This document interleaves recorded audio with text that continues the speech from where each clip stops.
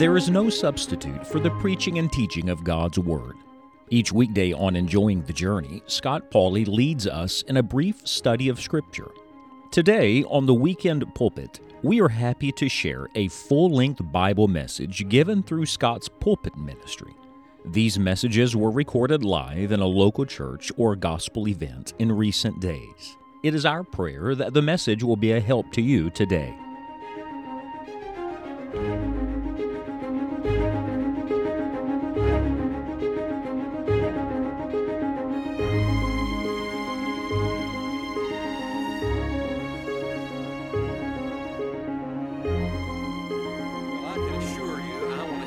So we will stop today. It's nice to know. All God's people said. Yeah, that's the first time some of you said amen all day. I've enjoyed being with your church, and I thank God for your pastor and his wife and their faithful work here.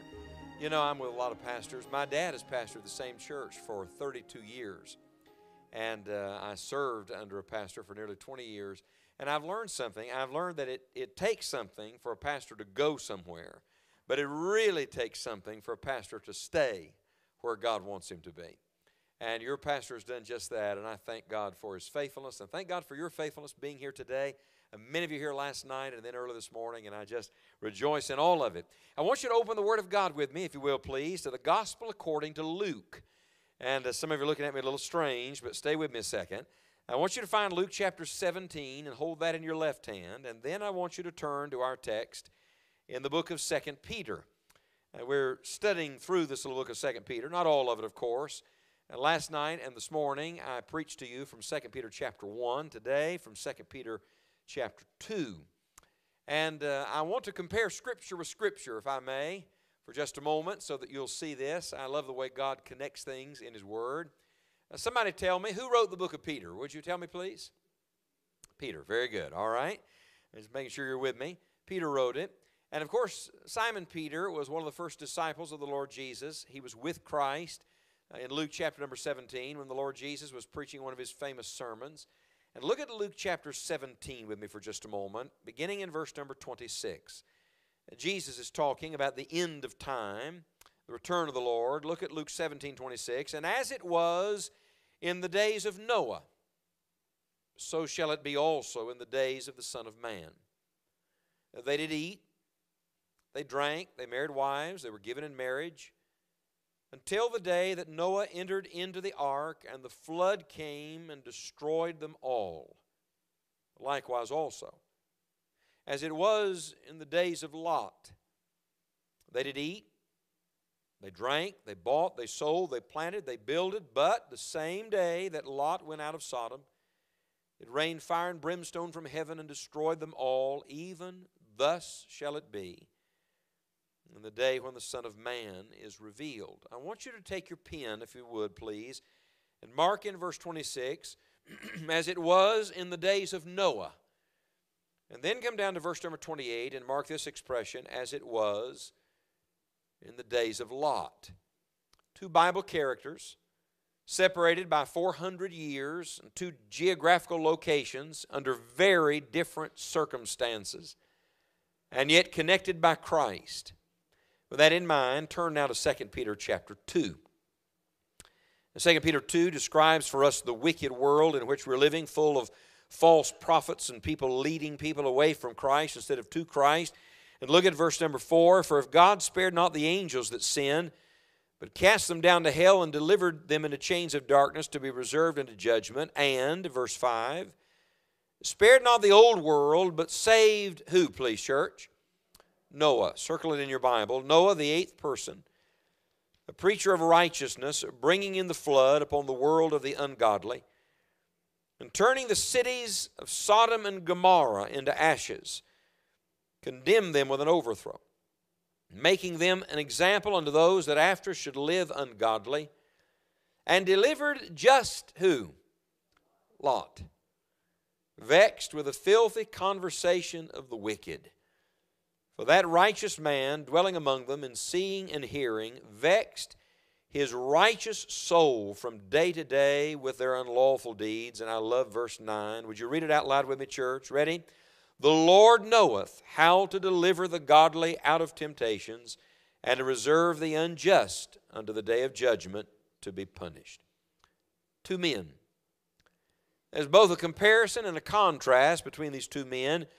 And this is fascinating to me. Peter is not the first to connect their lives to one another and them to us. Jesus was. And Peter, who sat under the ministry of the Lord Jesus and heard exactly what Jesus taught about Noah and Lot, now many years later, under inspiration of the Holy Spirit, comes full circle back to the exact same examples of these two men. And this is what's fascinating. He's writing to people who are living at the end of the age, at the end of time, on the verge of eternity, on the brink of the revelation of Jesus Christ. And where does he take them? He takes them all the way back to the beginning of the Bible. Because Noah and Lot, both of them, are found in the book of Genesis. Recently, I have discovered, for me at least, that the book of Genesis has come alive in a new way. It is almost like those first principles are exactly what we need to hear at this moment when we're living on the edge of the revelation of Jesus.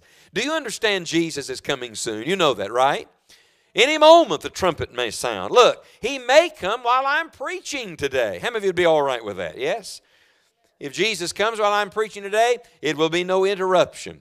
A far greater meeting will be planned in a much better location than this one. But I want you to know, any moment Jesus Christ may come, and if that is true, then it behooves us to prepare for that day when there's a great division between those who belong to the Lord and those who do not belong to the Lord. I would say to you, as I look across this auditorium this morning, there could be someone here without Christ. And if that's the case, you need Jesus. You need your sins forgiven. But by and large, I'm looking this morning at faithful believers, Christian people, folks who profess faith in Christ, members of this church. And in this room, there are two groups of people.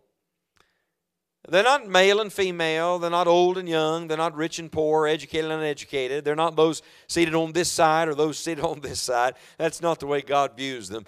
In this auditorium, there are two groups of people. There are Noahs and there are Lots.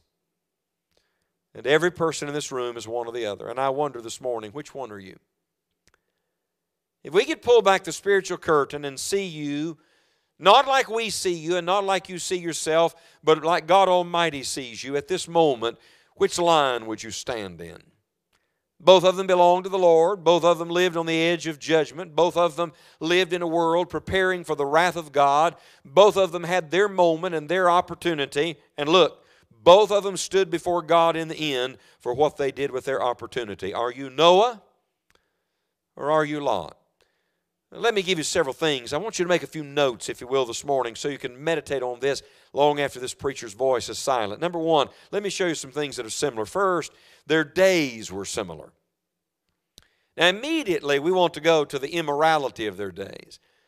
Noah's age, the imagination of man's heart was only evil continually. And Lot's day, we know Lot, we know Sodom and Gomorrah and all the wickedness and debauchery of their day. And someone says, I get it, preacher. You're saying that our day is like the day of Noah's day and like the day of Sodom and Gomorrah because of the immorality and idolatry and wickedness all around us. But do something just for a second. Go back with me to Luke 17 just for a moment. Now hold your place in Peter. We're coming right back. And look at Luke 17 and notice what Jesus emphasized about their days. Because, frankly, it is not what I would think. It is not the wickedness and immorality that Jesus emphasizes. What is it? In verse 27, they ate. They drank. They got married and they gave their children in marriage. Let's take a survey. How many of you have eaten in the last 24 hours? Would you raise your hand, please? How many of you are already looking forward to eating when the preacher starts preaching today? That's what I thought. We eat, we drink, we have our meals, we go about our lives. How many married people are here today? Now, for the record, let me testify, I sure am glad to be one of those married people today. And my bride of 25 years is with me, and I love that. And this year, we had a first in our family. We gave in marriage. We not only got married, we gave in marriage. Our oldest daughter, Morgan, got married in January. Preacher, I prayed for the rapture to happen before that day. God did not answer my prayer. I want you to know that. He answered her fiance's prayer, and so they're married. And I had one line. It was a tough line. I practiced it a lot and I had a hard time getting it out. But I had one line in the wedding, her mother and I. Oh, that's a tough thing to say. She was given in marriage, but that's normal. How many of you think it's normal to eat and drink and people get married and parents give their children in marriage? How many of you know that's normal? Yes? And then, look down in Luke 17 at verse number 28. Look at Lot's day. They ate and drank, so they're still eating and drinking. And now they bought, they sold, they planted, they builded. Is there anything inherently wrong with buying and selling? Let me ask it a different way. How many of you bought or sold anything this week? Would you raise your hand, please? Yeah. So you paid money for something or you sold something? You did business. Anybody here have a garden? I'm just curious. Anybody have a garden here? Yeah, these are good days for a garden. Our son Grant is 17. He decided this year he's going to have his own garden. Mama and Papa's garden wasn't good enough. He had to have his own garden. How many of you know when your 17-year-old has a garden, you have a garden? You know what I'm saying? And so it's been a process and a project, let me tell you. But we planted and we build. We build houses and we build outbuildings and we build things. And some of you are in the process of building a business. And so life is full of all of that. Look at these verses. This is fascinating to me. Instead of emphasizing the wicked imagination of Noah's day or the terrible immorality of Lot's day, look at what Jesus talks about, the necessities of life and the relationships of life and the business interactions of life. Watch, please. Things that are not inherently evil in themselves.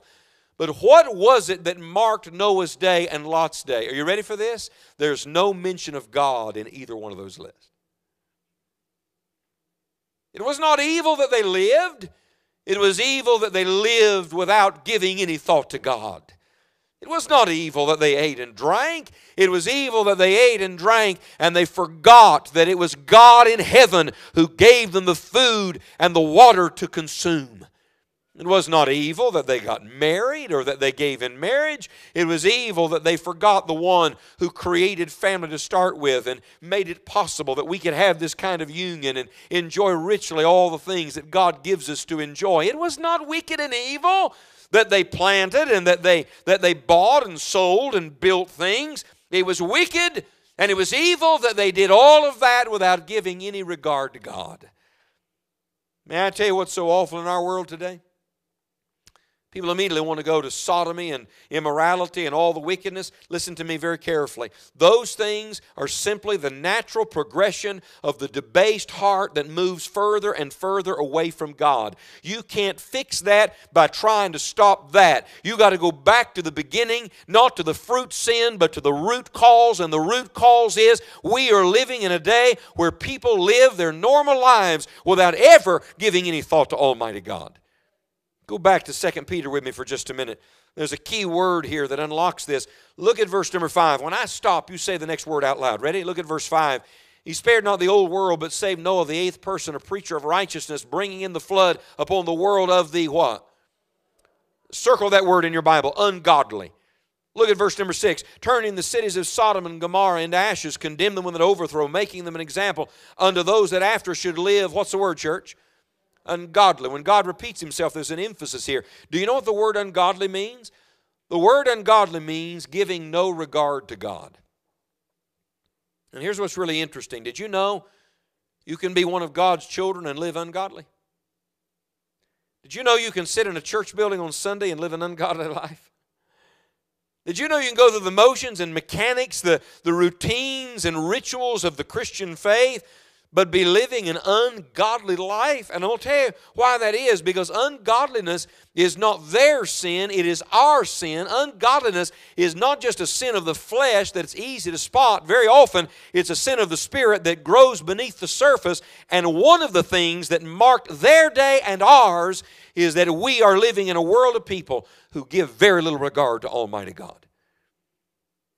We give God a nod on Sunday, but I wonder, come Monday, how much thought do you give to God? The psalmist said, 7 times a day do I praise Thee for Thy marvelous works. Let me ask you a question. How often every day do you praise God? How many times a day does the Word of God come alive in you? In another place, the psalmist said, evening and morning and at noon will I pray and cry aloud. How many times a day do you truly pray? I'm not talking about say a prayer, go through some religious cliche, some prayer we pull out of your pocket. I'm asking, how many times a day do you really give regard to Almighty God? Their days were similar. There's a second thing I want you to write down, and it's this. Their designation was similar. Did you notice that the Holy Spirit used the same word to describe both Noah and Lot? This is just the mercy and grace of God, because when I think of Noah, I think of a great man. When I think of Lot, I think of a bum, excuse me. I think of a guy who really blew it, lost his family and missed his moment. And yet, aren't you glad that God loves sinners and God is merciful to sinners? In fact, I'd say more days than not, I've identified more with Lot than I have with Noah. God help us all. But notice the word. Would you mark it? In verse number 5, Noah was a preacher of righteousness. And in verse number 8, Lot was that righteous man. Oh, I love this. One word designates both of them. God says they were both righteous men. They were saved men. See, there's only one way to be righteous, and that's through God's righteousness. Noah didn't know God because Noah was a good man. Look, please, Noah knew God the same way Lot knew God, and that was God, in His amazing grace, extended His mercy and salvation to these two men. Both of these men, one of them who looked like a real follower of God and one not so much, but both of them had experienced the righteousness of Almighty God in their life through faith. And I'll tell you, that's where all of us have to begin. But here's the striking contrast between the two. Look, please. One of them allowed the righteousness of God to become a living reality in his life, and one of them hid that where nobody else knew it. Let me show you a verse. Go back in your Bible in the New Testament to 2 Timothy chapter 2 for just a moment. I had this verse on my mind. Look at 2 Timothy chapter 2 and verse number 19. The Bible says, nevertheless, the foundation of God standeth sure, having this seal, the Lord knoweth them that are His. I've circled the word His in my Bible. Let me just stop and praise God and say, I am glad to be His today. I belong to Jesus, and praise God, He belongs to me. Anybody else glad you are His? By the way, even when you don't feel like it, guess what? God knows them that are His. But notice the second half of the verse. This is very important. And. Don't miss the conjunction, because even the conjunction is a revelation. And let everyone that nameth the name of Christ depart from iniquity. Watch, please. God knew Noah was His, and God knew Lot was His. The problem is they both lived in the first part of this verse, but only Noah lived in the last part of this verse. Noah departed from iniquity and lived like a righteous man, and Lot did not. Their designation was the same, but the Lord knew there's a difference in the way they're living their lives. Go back to 2 Peter. Let me show you a third thing. Not only were their days similar and their designations similar, but notice, please, their deliverances were similar. Look what the Bible says in verse number 5. God saved Noah. He didn't spare the old world, but He saved Noah. Remember, He put him inside the ark. He spared him. The world was destroyed, but Noah was saved. Look at verse number 8. The Bible says of Lot, that righteous man dwelling among them, seeing and hearing, vexed his righteous soul from day to day with their unlawful deeds. That's a shocking thing to me, but Lot was grieved even by the sin around him. He was vexed by it. He did nothing about it. He said nothing about it, but he was grieved by it. What a picture of most modern Christians today. They're annoyed by what's going on in our world. They're aggravated and agitated by sinners all around them, but they say nothing about it and they do nothing about it, and it makes no practical difference in the way they live their life. I wonder, are you Noah or are you Lot? But in the end, the fire did not fall on Sodom and Gomorrah until Lot got out, and the flood waters did not come on the old world until Noah got in. Their deliverances were the same. And I've got a good word for you this morning. You ready for this? God, who saved Noah and saved Lot, is going to spare His children from the judgment that is getting ready to come on this planet. Look, friends, I'm not looking for the Antichrist. I'm looking for Christ. And as bad as it is, look, I am not expecting to be here when all of hell's powers are unleashed on this planet. I'm going to another place. Now, if you want to stay, that's your business. But I want you to know, look at verse number 9. The Lord knoweth how to deliver the godly out of temptations and reserve the unjust unto the day of judgment to be punished. The same God that brings judgment on the wicked in the end always brings His deliverance to His own people in the end. The fire and the flood did not touch Noah and Lot, and praise God, the wrath of heaven will not touch God's children at the end of this age. Christ is coming, and Christ is taking us out of this world to be with Him. On April the 14th, 1912, the ship that God Himself could not sink, they said, cut through the icy waters of the North Atlantic. And at 11:40 at night, it hit a giant iceberg and ripped open several watertight compartments. In a matter of moments, it started to list. And in a matter of minutes, it started to sink. And in a matter of hours, the Titanic had gone to the bottom of the ocean. And hundreds and hundreds and hundreds of people had perished. There was a man on board that ship named Robert Bateman. Robert Bateman was a dedicated Christian man. He knew the Lord. He loved the Lord. He was living for the Lord. Robert Bateman wrote his nephew Tom, who lived here in the United States, while he was on board the Titanic. He wrote it on Titanic letterhead, and they gave him a description of the boat, and his mail got off post, got off the boat before the sinking of the Titanic. Robert Bateman's body was discovered. He was one of very few bodies that were pulled out of the Atlantic after that fateful night. They didn't know who he was at first. They tagged his body, number 174. That's all he was, just a number. And then after a while, they were able to identify his body. That was the body of Robert Bateman. They returned the body to the family. The family had the memorial service and buried the man. And about 2 weeks after the Titanic had gone to the bottom of the ocean and Robert Bateman had finally been identified and buried, about 2 weeks went by, and Tom, his nephew, went out to the mailbox to check the mail one afternoon. He opened the mailbox, pulled out several envelopes and started flipping through them, and found an envelope on Titanic stationery addressed to him with a return address of his Uncle Robert. How many of you think that'd be a little spooky? He opens the envelope and starts to read, and his Uncle Robert described the beauty of the ship and the stateroom and all the food and the extravagances of it and how beautiful it was. And then Robert Bateman, this faithful Christian man, came to the end, and this was the way he closed his letter to his nephew Tom. He said, "But Tom, as wonderful as this ship is," he said, "my greatest thought is this: if this ship goes to the bottom of the ocean, I shall not be down there. I shall be up yonder with Jesus." Somebody said, "Preacher, what do you think is going to happen with our beloved land and the world we're living in?" I have no idea, but here's what I know. I got really good news for you this morning. It is this. Look, if the whole thing unravels and comes apart tomorrow and the whole ship goes to the bottom of the ocean, we will not be down there. We will be up yonder with the Lord Jesus Christ. God will take care of His own. And so, there's a lot of similarities here. Look at them again. Their days are similar. Their designation is similar. Their deliverances are similar. So the question is, how do they differ?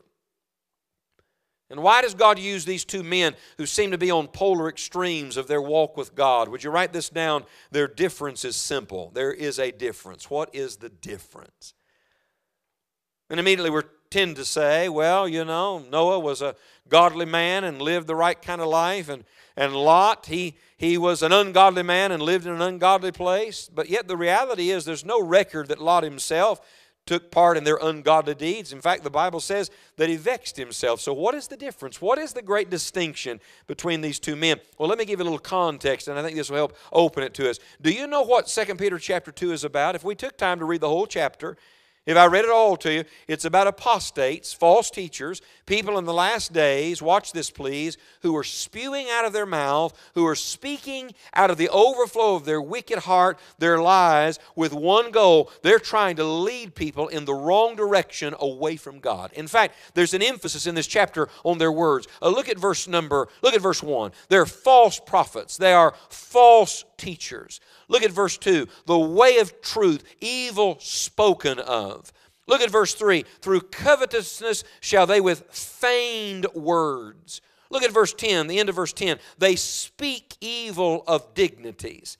Look at verse 12. They speak evil of the things that they understand not. Do you see all these references to their words, to their speaking, to what comes out of their mouth? And I was reading and studying this passage and meditating on the life of Noah and the life of Lot and saying to the Lord, help me understand now why these are the two men that you use and hold up as examples, both the positive and negative. Look, please, don't miss the great difference and distinction between these two men. One of them opened his mouth and spoke, and the other one stayed silent. In fact, let me prove it to you. Look at verse number 5. The Bible does not say that Noah was a boat builder. It calls him a what? Did you ever notice that? A preacher of righteousness. He didn't just build a boat, he told the truth. All the while he's pounding those nails and building that ark and getting ready for those animals and getting ready for the work God had given him to do. All that time, you know what he's doing? He's preaching, he's testifying, he's telling the truth, he's trying to get the gospel out. And what of Lot? Lot, who grieved himself over the sin around him, who vexed his soul every day with the filthy conversation of the wicked. Lot, who was a righteous man, look please, kept his mouth closed, kept it all to himself. And because of that, may I tell you the difference in their 2 days? Look please, Noah took some people with him on that ark of salvation. It wasn't many, but praise God, there were 8 of them, Hebrews 11 tells us. There were 8 on board that boat that got gloriously saved because one man not only said he was a Christian, he lived like it and spoke the truth of God to other people. And what of Lot? Lot not only lost his town, he lost his family. Remember Lot's wife? You see those 2 boys staying behind in that city and burning to death? And what of the 2 girls? Somebody said they escaped. No, they really didn't escape, because look at their vileness in the mountain. Look at the wickedness that had gotten in their hearts. I'm speaking like a daddy right now. I can't think of anything worse than thinking those nearest and dearest on earth to you are lost forever. I can't think of anything worse than to think you would be saved and snatched out of the fire and they would be left behind.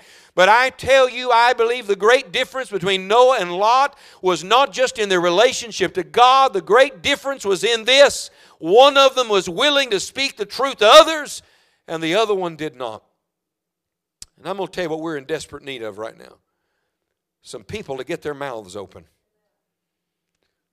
You know, we talk about politics and we fuss about the world and we talk about current events and news and all that kind of thing.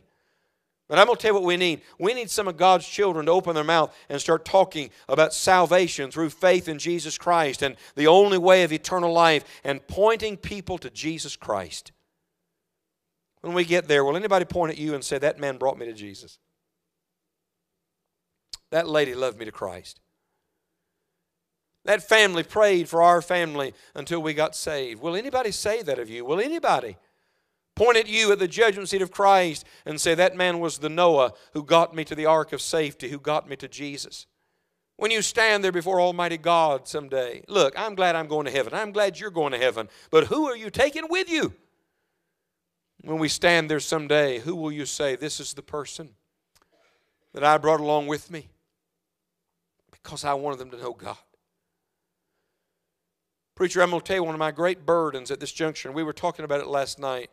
We have special meetings and we go through the motions, and people want the preacher to get up and speak a good word and talk about God and point people to the Lord. But we're never going to win communities like that, and we're never going to see this nation turn to God like that. The only way to make a real and lasting eternal impact is that every Christian, everybody in this room, every man, every woman, every child, every young person that really knows God has got to open their mouth and begin to speak about the salvation of Jesus Christ. Let the redeemed of the Lord say so. And I'm going to tell you something. We got a world of people right now carrying their banners and shouting their creeds in the streets of this city. And some of them are liberal and some of them are conservative. But where, pray tell me, are God's people who are telling what Jesus means to them and the only hope of salvation in this world and in the next? You want to see something big happen in this town for God? I'm going to tell you how. Let every member of this church become a messenger of God's grace. Let every person in this room take seriously the opportunity and obligation to share the good news of Jesus Christ and get other people ready for the judgment that is to follow. That doesn't mean everybody's going to listen. Noah preached all those years and only 8 people got saved. By the way, Hebrews 11 tells us that it was his own family. Maybe that'd be a good place for all of us to start. Is your family in the ark of safety? Is there anybody that you know and love that you don't want to go to hell that desperately needs Jesus Christ? I was preaching in Kentucky several years ago in a little country church. In the middle of my message, a woman about 3 rows back on the right-hand side started weeping. Now, I don't mean just tears running down her face. I mean sobbing. I tried to get to the end of the message quickly and give the appeal, give the invitation. I knew God was speaking to her about something. I didn't know what. Before I could finish my preaching, she jumped up out of her seat. She crawled over 3 people. I can see her right now. She got to the aisle, and she didn't come this way. She went that way. And she ran, a full-out run, to the back of the auditorium and hit the door and never came back. About 2 weeks went by, and I got a letter in the mail from her. She said, "Preacher, I'm writing to tell you, first of all, forgive me for disrupting the meeting in Kentucky." She said, "But I wanted you to know why." She said, "I'm a Christian." She said, "I know I'm saved. I know I'm saved." She said, "I can't explain it to you," but she said, as we were looking into the Word of God in the middle of the preaching time, she said it was like the Lord pulled back the curtain. She said, "My father's not saved." And she said, "For the first time in my life, it really hit me. If my daddy dies tonight, or Jesus comes tonight, he's lost forever." And she said, the longer I sat there, the more I couldn't escape the fact that here I was enjoying the Lord and all that God had done in my life, and my own father was perishing without God. And she said, finally, I couldn't take it anymore. And she said, when I left the building that night, she said, I went and found a telephone. And she said, I called my father. She said in the letters, and I love the faith in it. She said, he didn't get saved over the phone. She said, but I believe he's about to be saved. She said, do you know, for the first time in my lifetime, he actually listened to me give the gospel. She said, through my tears that night over the telephone, he listened to me talk to him about his soul, and I believe he's soon to be saved. And I still remember sitting in my office reading that letter, and I thought to myself, probably the most important sermon preached that night was not the one I gave in the 4 walls of that church building. Probably the most important sermon given that night was the one that little lady gave to her lost daddy who needed Jesus. Look, friends, we're not going to get them all in this building, and we're not going to get them all under a sermon like I'm preaching to you today, but if all of God's children would take what we've received and get outside the 4 walls of this building and get outside of our own selves and get out of our comfort zones and open our mouth and speak for Jesus, I tell you, God may use you to bring some to heaven with you. Who would you like to get in the ark of safety? 8? 8, that's what Noah had. I wonder what happened, preacher, if every Christian in this room would say, I'm going to ask God to give me 8. There's a wonderful crowd of people here today. But can you imagine if everybody in this room won 8 souls to Christ? You know where it starts? With 1. Let's do something. Let's have a big evangelistic gospel crusade in this town. Let's set up a big tent or rent the biggest building in the county, and let's have a big gospel crusade. And let's bring some preacher in and let him preach fire and brimstone and preach heaven sweet and hell hot and Jesus wonderful. And let's imagine for a second that on the first night of that meeting, 3,000 people get saved. How many of you would like to be there that night? I think 3,000 people, that's about the size of this town. Is that right? How many people live in this county? 28,000 people? All right, so watch this. Let's imagine the first night 3,000 people get saved. And we come back the second night and 3,000 people get saved. We come back the next night and 3,000 people get saved. We come back the next night and 3,000 people that get saved. How many of you think that'd get the attention of the newspaper? Look, even the national news would converge on this little area, and they'd say, we don't know what's happening, but there's some spiritual awakening going on. They're bringing in the kingdom in that part of Ohio. It'd be a big deal. Somebody said, that's what we need, preacher. That's what we need. That kind of preaching and that kind of meeting and that kind of response to the gospel. That's what we need if we're going to win the world. Did you know at the current world population, if nobody was born and nobody died, we froze it right now, the current world population, and we had that kind of meeting, and we had 3,000 people saved every night. That's the day of Pentecost. 3,000 people saved every night. At the current world population, it would take 5,000 years to evangelize our planet.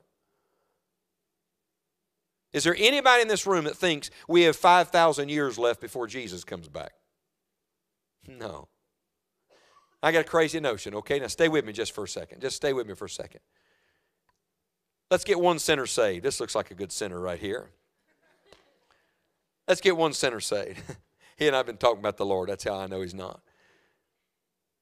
Let's say he trusts Jesus as Savior. God begins working in him in a big way, and he gets a burden to see one other sinner saved. And let's imagine in the next 12 months that this new believer goes after one person and wins one other person to Christ. Somebody's going to say, well, that's nice, preacher. I mean, he's not turning the world upside down, but he won somebody. Good for him. Oh, wait a minute. Stay with me a second. Imagine the next year that the two of them then say, we're going to covenant together, and we're going to pray God will use each of us to reach one person with the gospel. I mean, each person could reach one person, surely, over the course of 12 months. And so the next year, the two of them go after two more, and that year, help me class, 2 becomes how many? 4. And the next year, the 4 of them each say, we're each going to reach one. And so that year, the 4 each go after 4 more. That year, 4 becomes what, class? 8. And the next year, 8 go after 8 more, and that year 8 more becomes what? 16. And so the next year, the 16 of them get together and say, hey, God's using us. Let's all go after one each this year. And that year, 16 becomes how many? And the next year, 32 becomes, and I'm going to stop. Some of you are reaching for your calculators. Just pause for a moment, all right? Somebody say, well, that's nice, preacher. That's an interesting witnessing plan you've come up with. Excuse me. It's not my plan. Jesus came up with that plan. Did you know at the current world population, if nobody was born and nobody died and we did it that way, you could evangelize our planet in 34 years? Somebody said, that can't be right, preacher. Your math has to be wrong, preacher. No, it's a different principle. Look, it's the difference between addition and multiplication. Remember I said to you earlier, our God is a God of multiplication? I'm going to tell you, look please, we've reduced gospel work to addition. How many people can we get in the building so one man can preach the gospel and see how many people he can get saved? And so we have some added to the church. Listen, God doesn't just want them added to the church. The book of Acts, they moved from addition to multiplication. God wants to multiply his work, and the only way to multiply sinners saved is we've got to multiply the witnesses sharing the gospel of Jesus Christ. You want to see something mighty for the Lord in this town? Then let every believer in this room start taking seriously their responsibility to relay what they've received. Don't you keep it to yourself, and you begin to open your mouth and speak of Jesus, and I tell you, God will use you to save some. They won't all get saved, but some will, and you can't do everything, but you can do something. And I'm looking at these men, Noah and Lot, and I'm wondering, which one of these am I? You know what Noah left behind? A testimony of faith in God and a legacy of faith. We're still talking about him. Look, right here in this same state now, there's a giant ark. How many of you have been to visit it? Yes? And all these years later, people are talking about the ark and the ark and the ark and the ark. Do you know why? Because one man believed and obeyed God, and God used him to impact the world with the grace of God. But have you ever met anybody that named their son Lot? In fact, when his name is spoken from the pulpit, people think the worst things, not the best thing. He was a saved man, but here's the problem. He kept it all to himself. I wonder, what will you leave behind? When it's all said and done, what will you leave behind? Would you grab your hymn book? Everybody grab a hymn book, would you please? And I'm not going to sing. If you've ever heard me sing, you'd probably praise God for that. But I want to show you a song. I look to see, it's in your hymn book. It's hymn 155 in your hymn book. I don't know if you know this, but it was written by a woman that lived not too far from here.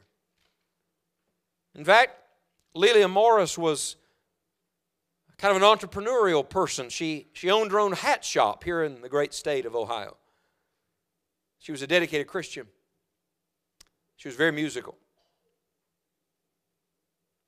When she was about 50 years of age, she went completely blind. Her kids were trying to help her build her a 28-foot-long blackboard. That's a big blackboard. They put it in her house, bought her a box of chalk, and they said, "Mother, you lost your eyesight, but you haven't lost your gift. Don't stop writing songs." They said, when a song comes to you and God gives you something, just get to the blackboard and write it in big bold letters on the blackboard. We'll come in and transcribe it all for you. And she kept writing and writing. She wrote hundreds of songs. And one day, Lelia Morris took a piece of chalk and she wrote these words. Look at them. Powerful. Jesus is coming to earth again. What if it were today? In a dark hour, we know not when. What if it were today? Coming to claim His chosen bride, all the redeemed and purified, over this whole earth scattered wide. What if it were today? Look at the third verse. Faithful and true, would He find us here? If He should come today. Watching in gladness, not in fear, if He should come today. All of God's children then will fly to clouds of glory in the sky. Watch, watch, for the time is drawing nigh. What if it were today? I tell you, when Jesus comes, if you're saved, you're going. That's not the question. The question is, who are you taking with you? I want to ask you a question. Would you lift your head and look at me just a moment? It's 11 minutes after 12. By 12:15, we'll be praying. Look, please. What if you knew at 12:15 Jesus was coming today? I mean, what if you knew it? Not that the preacher will be done at 12:15, not that we'll be on our way to lunch at 12:15. No. What if you knew, straight up and down, you got 4 minutes between now and when Jesus is going to come? Is there anything you would want to do in the next 4 minutes? Is there anything you'd want to get right with God? Is there anybody you'd want to call? Is there any father you'd want to go find? Is there anything you think needs to be cared for so nothing is left undone if you knew you were on that kind of timetable? Here's the shocking thing. We may not even have 4 minutes. Do you understand? Any moment, Jesus could come. You talk about a Lord's Day. Some Lord's Day. I'm going to be somewhere preaching and the trumpet's going to sound. That's going to be a great Lord's Day. Man, I'd love to go to heaven with y'all. I'd love to go to heaven from right here. Let's vote on it. How many of you like to go to heaven from here? Yes? Look, you can't think of a better way to go. But sometimes we've lost sight of this fact that the little time we have is a window of opportunity. And I wonder, between now and the moment you see Jesus, will you be Noah or will you be Lot? Our Father, I'm praying right now that the sweet Holy Ghost of God will do the deep, deep work in hearts only you can do. Oh, dear God, awaken us to eternity and the shortness of time.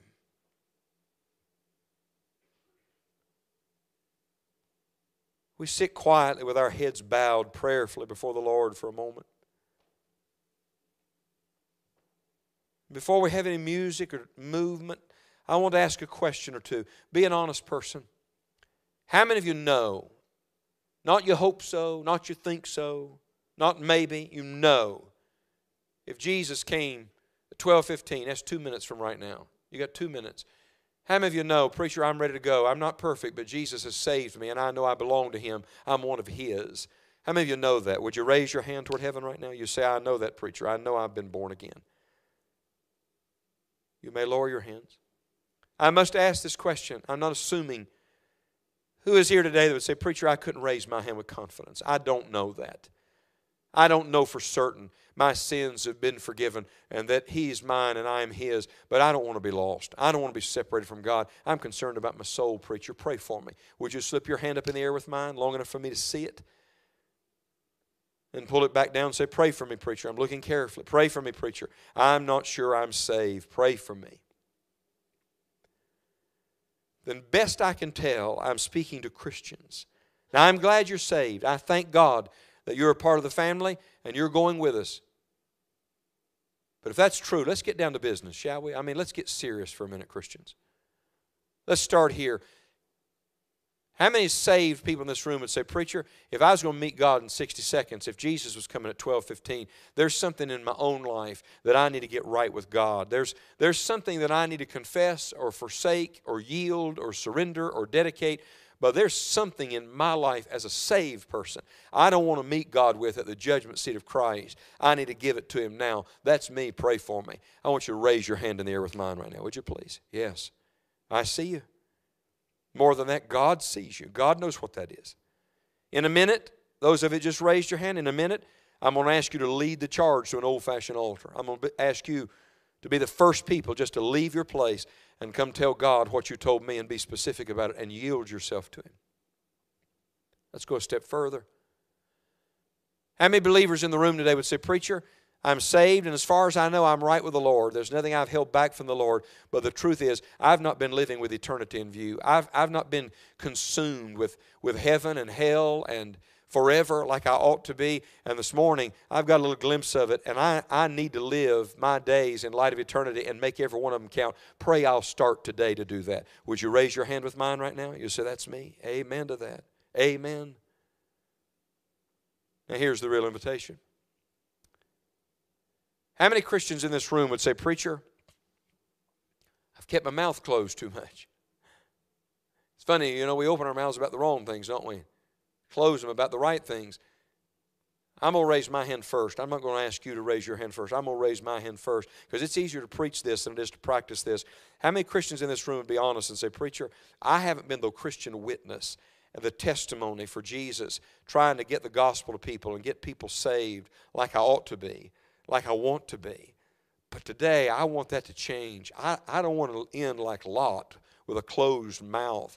I want to end like Noah, saving all I can, taking everybody I can with me to heaven. Preacher, that's me. Pray for me. I want you to raise your hand with mine right now all over this auditorium, would you? God bless you. Amen to that. Oh, that the Spirit of God would awaken something in our hearts today. I'm going to give a little unusual invitation this morning. We're not going to sing, but in a moment I'm going to ask the instrumentalists to play, and here's what we're going to do. How many of you physically, and I mean this as a serious question, how many of you physically can get on your knees and get back up? And I don't take that for granted because everybody can't. How many of you can do that? Would you raise your hand? In a moment, I'm going to ask all of you that physically can and spiritually know God has spoken to you. I'm going to ask you to get on your knees. If you can leave your place and come to this old-fashioned altar and bow, I think that'd be good. If you physically can't leave your seat, then I'm going to ask you to turn around and make your pew your altar or get out in the aisle and kneel. But I'm going to ask you to kneel. If you're not able to kneel in a moment, I'm going to ask you to do the other reverent thing if you're able, and that is to stand. In the Bible, you don't see people lounging around praying. They're either on their face in the presence of a holy God or on their feet in the presence of the King. And so I'm going to ask in a few moments that all of us in this place that know God is speaking to us find a place on our knees or on our feet to talk to God. And here's what I'm going to ask you to do. Be thorough with the Lord in your prayer and ask God to be thorough with you. Call by name the thing God has put on your heart or the person God has put on your heart. And let's ask the Lord to help us to be right and help us to get others the gospel while we can. Here's what we're going to do. I'm going to begin a prayer. I'm not going to say amen because I'm not ending it. I'm just starting it. And when I pause my part of the prayer, I'm going to point to the piano. She's going to begin to play. When she hits the first note, I'm going to ask you to leave your seat and find your place of prayer.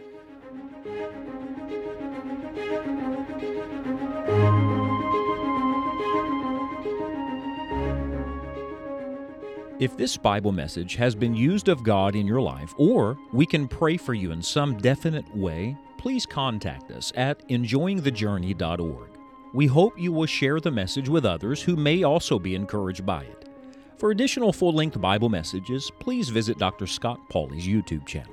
Tomorrow is the Lord's Day, and we want to encourage you to be faithful to attend a Bible preaching church in your area this Sunday. Thank you for listening to The Weekend Pulpit, and don't miss Enjoying the Journey Daily Devotional Podcast each Monday through Friday.